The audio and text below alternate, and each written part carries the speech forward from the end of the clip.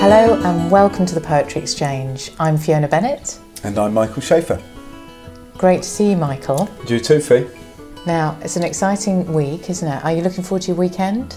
Very, very much so. I've been preparing my camper van because we're off to Latitude, of course, this weekend. Well, that's a very good way to do it in style, isn't it? With your relatively new camper van. Yes, new to me. Yeah. Now, does it have a name, Michael? I know lots of people get into this naming the camper van. People have been sort of nominating names, and I've not really. None of them have really stuck.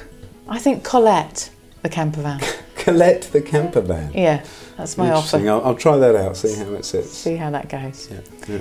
So it's going to be amazing, actually, isn't it? So many extraordinary acts and people there, and it's going to be fantastic to be part of it. And we're going to be talking to Nadine Shah. Nadine Shah, Mercury Music Prize nominated Nadine Shah. I just think she's fantastic.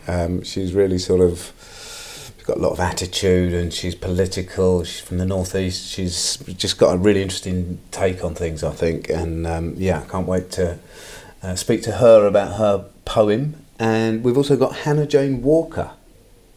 Fantastic. It's going to be an amazing conversation between the two of them, because they're both, I think Hannah Jane's work is really profoundly engaged with honesty in a way. I mean, obviously one sort of thinks all art is, but you know, I think she's made a kind of an active investigation of the state of honesty in performance in some ways. And so I think her and Nadine together is going to be pretty mind-blowing. Can't wait. And of course we'll get to see both of them perform. Yes. And do their thing as well, which will be terrific. Yeah, can't wait. Fantastic.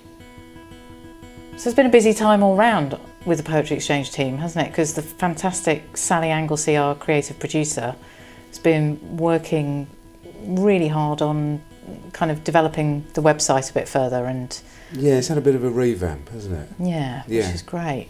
So do head over there and take a look. Yeah, it looks really great. Sally's done a terrific job, and it's much easier to access the previous episodes.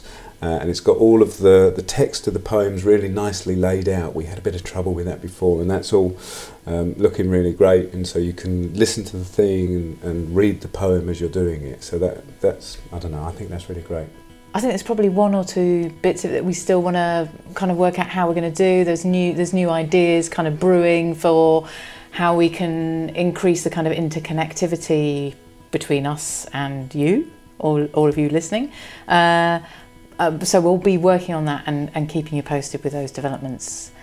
And of course, in the meantime, if you are able to make a donation, no matter how small, it makes an enormous difference to us being able to do all this stuff, which takes fees and funding for all sorts of aspects of the work, permissions to use the poems by these great poets, upgrading of the technology and those things involved. So every little donation is really helpful, and the donate page is there on the new site, so do head along there if you feel so inclined. So we should just dive straight into this month's episode, and you'll be listening to Fiona and myself talking about "O Captain, My Captain" by Walt Whitman, the poem that's been a friend to Farah.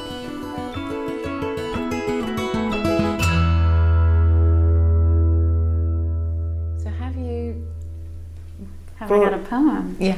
Have you brought your friend? I do. I have brought my friend. Would you mind reading it out for us? Of course. Thanks.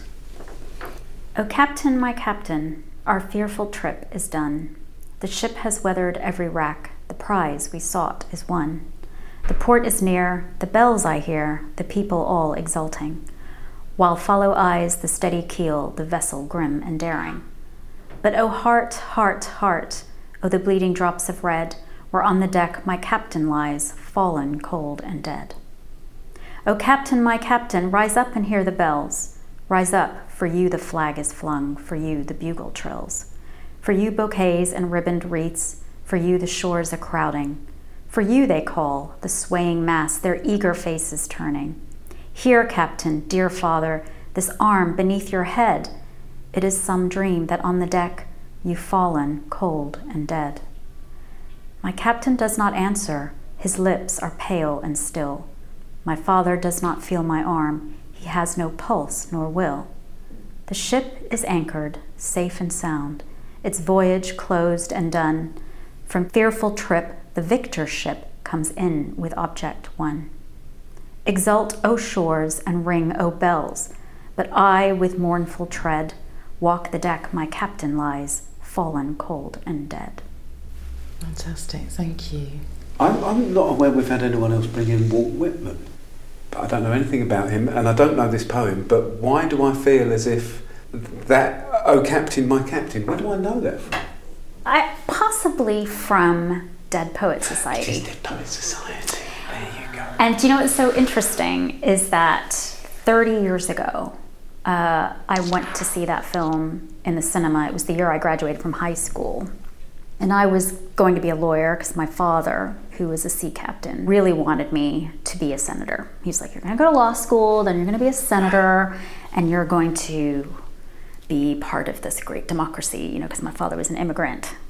So I was like, okay, I'll be a lawyer, because I didn't really know yet. And so I graduated high school. That summer, I went to see this film, Dead Poets Society, with my friends. And I came home and I said, Dad, I'm going to be an English teacher. And he was like, oh no, you're going to be poor.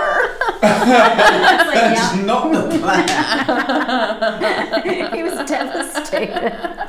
But it also means so much more than that film. But I think the reason why it's a friend to me is because it really showed me I really want to teach. Right. And I don't need to be a big senator and get my soul all dirty in politics, But this poem, Walt Whitman's important to me as an American as well, because he's a poet of democracy. And this poem was actually written for Abraham Lincoln when he was assassinated. He was the president who Walt Whitman and a lot of other people who were pro-democracy were looking at as the kind of savior. And he actually called him the Redeemer president, that high hope that Americans have for that office. And so it's really poignant at a time like this when many of us feel that office is not what it used to be because of who's occupying it right now. And Walt Whitman was self-consciously kind of fashioning himself into the American bard, because there was no American bard prior to him. He was, he was kind of bumping around, doing odd jobs. He was a carpenter, and then he became a teacher, and then he worked in hospitals during the Civil War with soldiers and kind of sort of ministering to them without talking about God. And he was pro-abolition. He talked about democracy and everybody in America as diverse and equal. He spoke all of those things that we value now. So you saw the film. Is the full poem in the film, or did you then go and seek out the poem? I sought out the poem, and then I sought out romantic poems. I don't know if it was about the stage of my life when my father, we moved to Texas. He immigrated to Texas, and I grew up there. And as I was graduating high school, just before, he had lost his job. And he had to sell the motorhome and then sell the house and then drop his car off at the bank because it was repossessed. And we moved into this little tiny place. And then my senior year in high school, I had to go and work.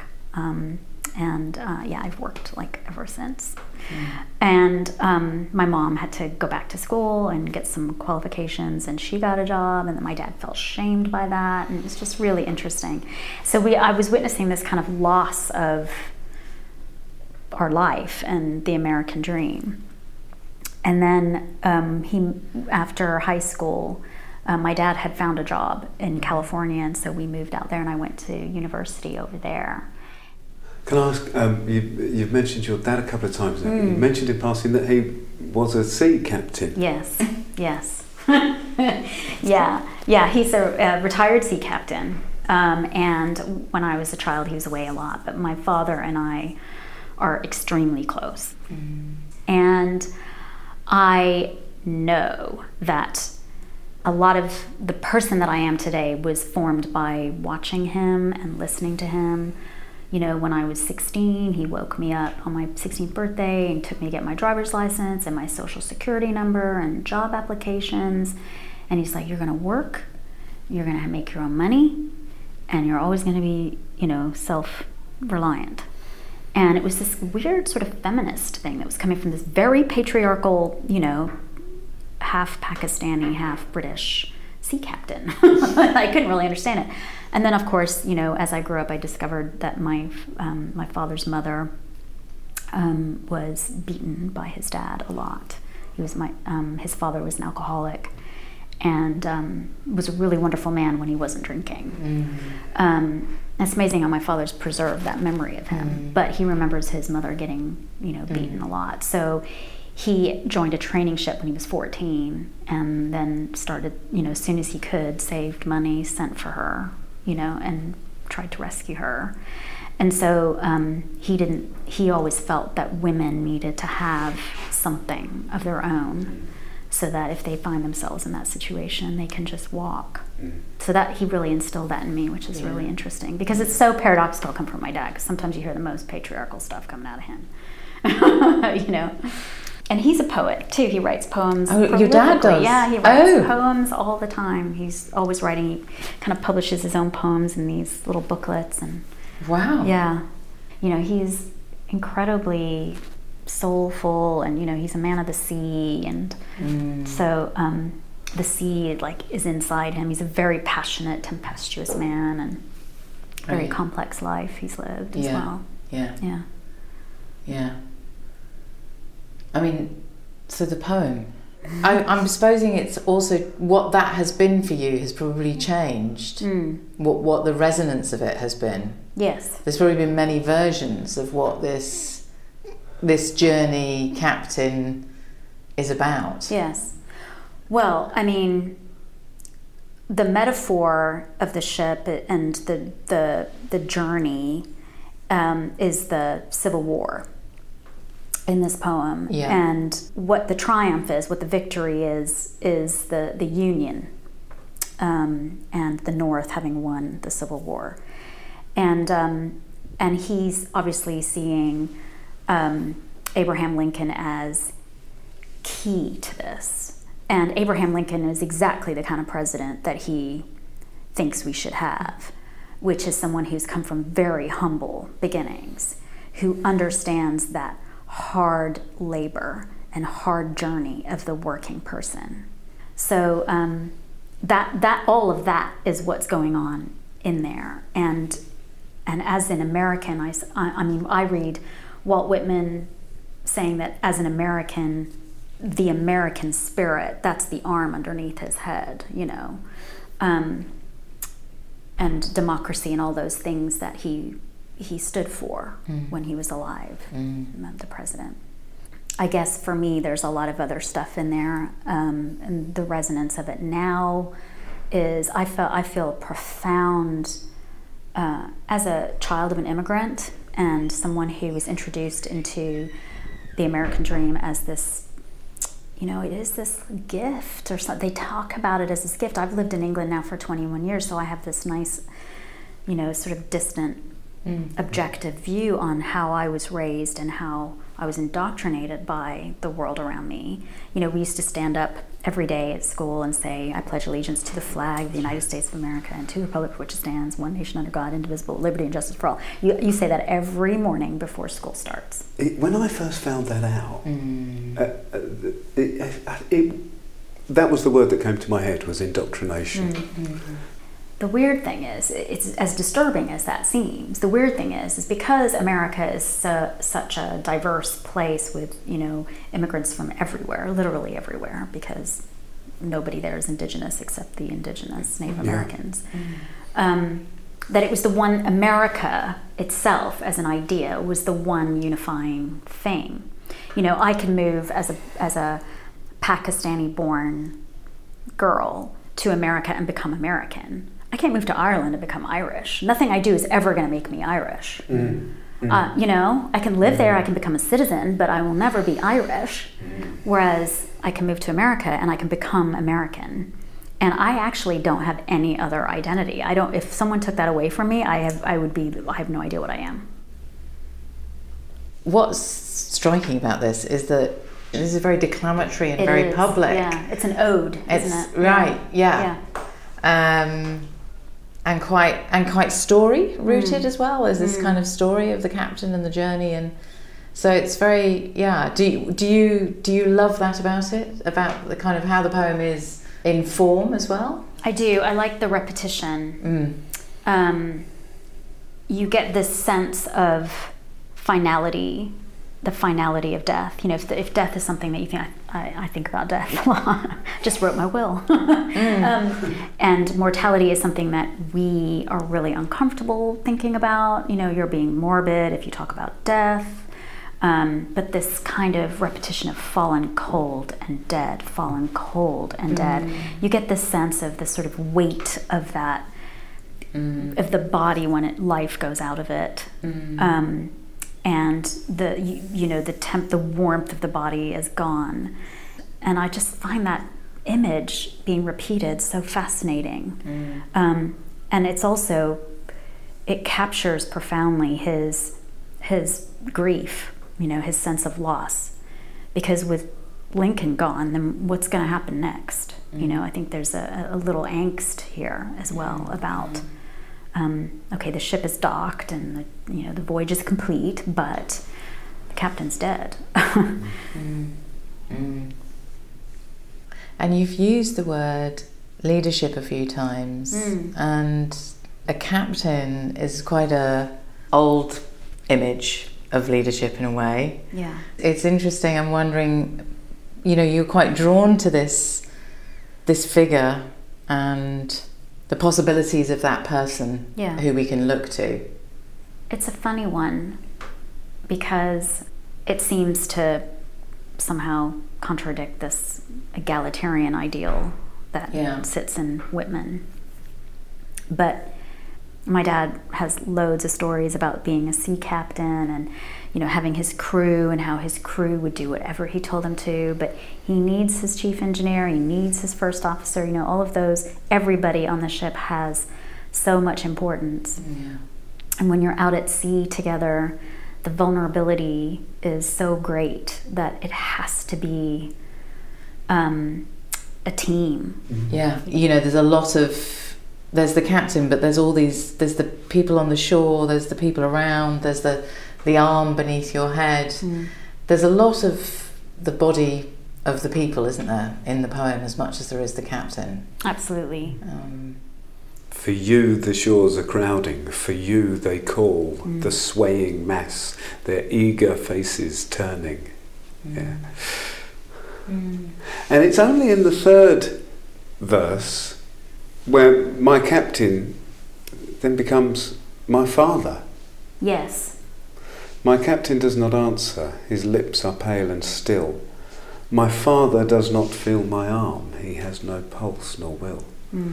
And of course I had to sort of pick that out and mention that just because of what you've been telling us about your father.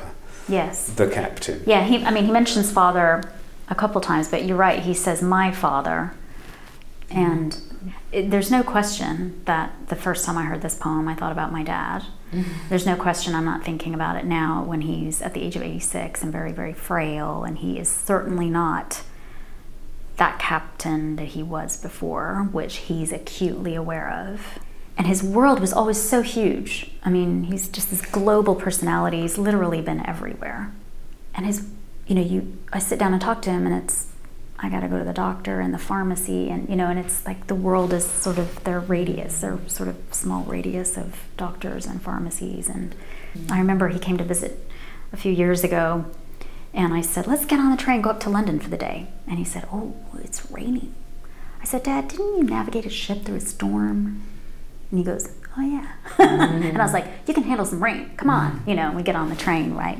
So there's a little bit of the sort of the loss that I'm eventually going to feel when he's not here anymore. That's beginning. That process is beginning already. I don't know if we've ever really had somebody bring in a poem that has kind of changed the course of your life in a way. It feels like sort of quite a pivotal moment, and that both in kind of practical ways, it changed things for you. It's like, you know, the moment of going, no, Dad, I'm not going to be a senator. Shut up. I'm going to pursue English and poetry. And I mean, we ask people if they can to say what sort of friend this poem has been. I don't quite know if you could categorise what sort of a friend this poem has been for you. I suppose a friend that I didn't know I had, that might have been sitting and sort of in observation of me, and then one day kind of tapped me on the shoulder and said, actually, I know you pretty well, and I don't think you're making the right choice here. You know, a real friend tells you when you're going the wrong direction, you know, or you're doing something that isn't going to be right for you or your soul. And so in some ways, I guess Whitman was that friend, or certainly this poem.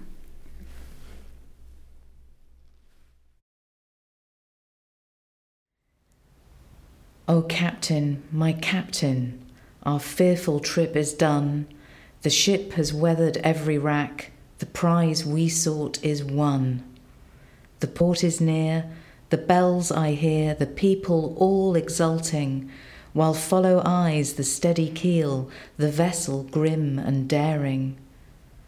But oh heart, heart, heart, oh the bleeding drops of red, where on the deck my captain lies, fallen, cold and dead.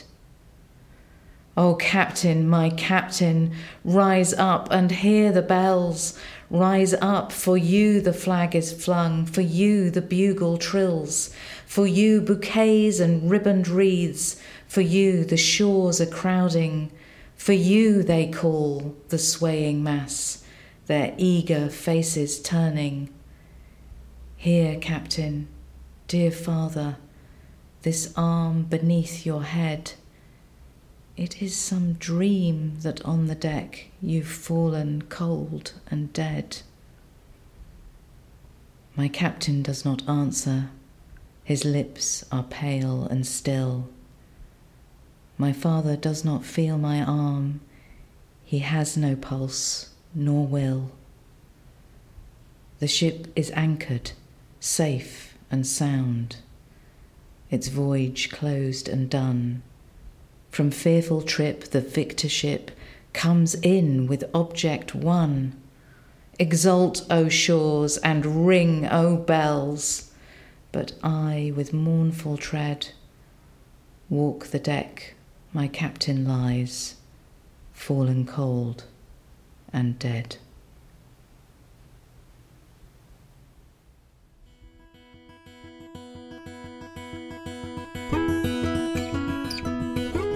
That was Fiona with the reading at the end there, and our thanks to Farah for allowing us to use the conversation. I just think that was such a fantastic conversation for us. I hope you all enjoyed listening to it too. It feels like it sits as one of many conversations that we've had where there's this sort of extraordinary testament to the way that poems travel, both across generations and eras and gender and culture and context, and it's just such a fantastic thing, these conversations, the way that we understand how a poem written at a very particular point in time, carrying a lot of huge significance to that historical moment, then resonates out into a life in another time. And again, somebody who's also, in the case of our visitor, who's left their home, and the poem is in some way is kind of in conversation with the journey of home. We're going to take a little break over the summer, so there won't be an episode in August, but we'll be back with you in September, and hopefully we'll have our Latitude episode for you with Nadine Shah and Hannah Jane Walker. Sophie, have you got any recommendations for people in the summer, reading or listening? Well, I think the summer is always a good time to be thinking about it, whether you can be by the sea or not. it's always a good time to be with the sea. And so I would say Paul Henry's selected poems, The Brittle Sea, published by Seren. There's some sea references in there. There's lots of other beautiful images and journeys through parts of Wales, stories, powerful moments, all sorts of things in there. It's a selected work, so that's a great thing to take out into a field. The collection is called The Brittle Sea. The Brittle Sea, brilliant title. We'll put a link in the description page. Fantastic. So until next time, have a great summer and thank you for listening.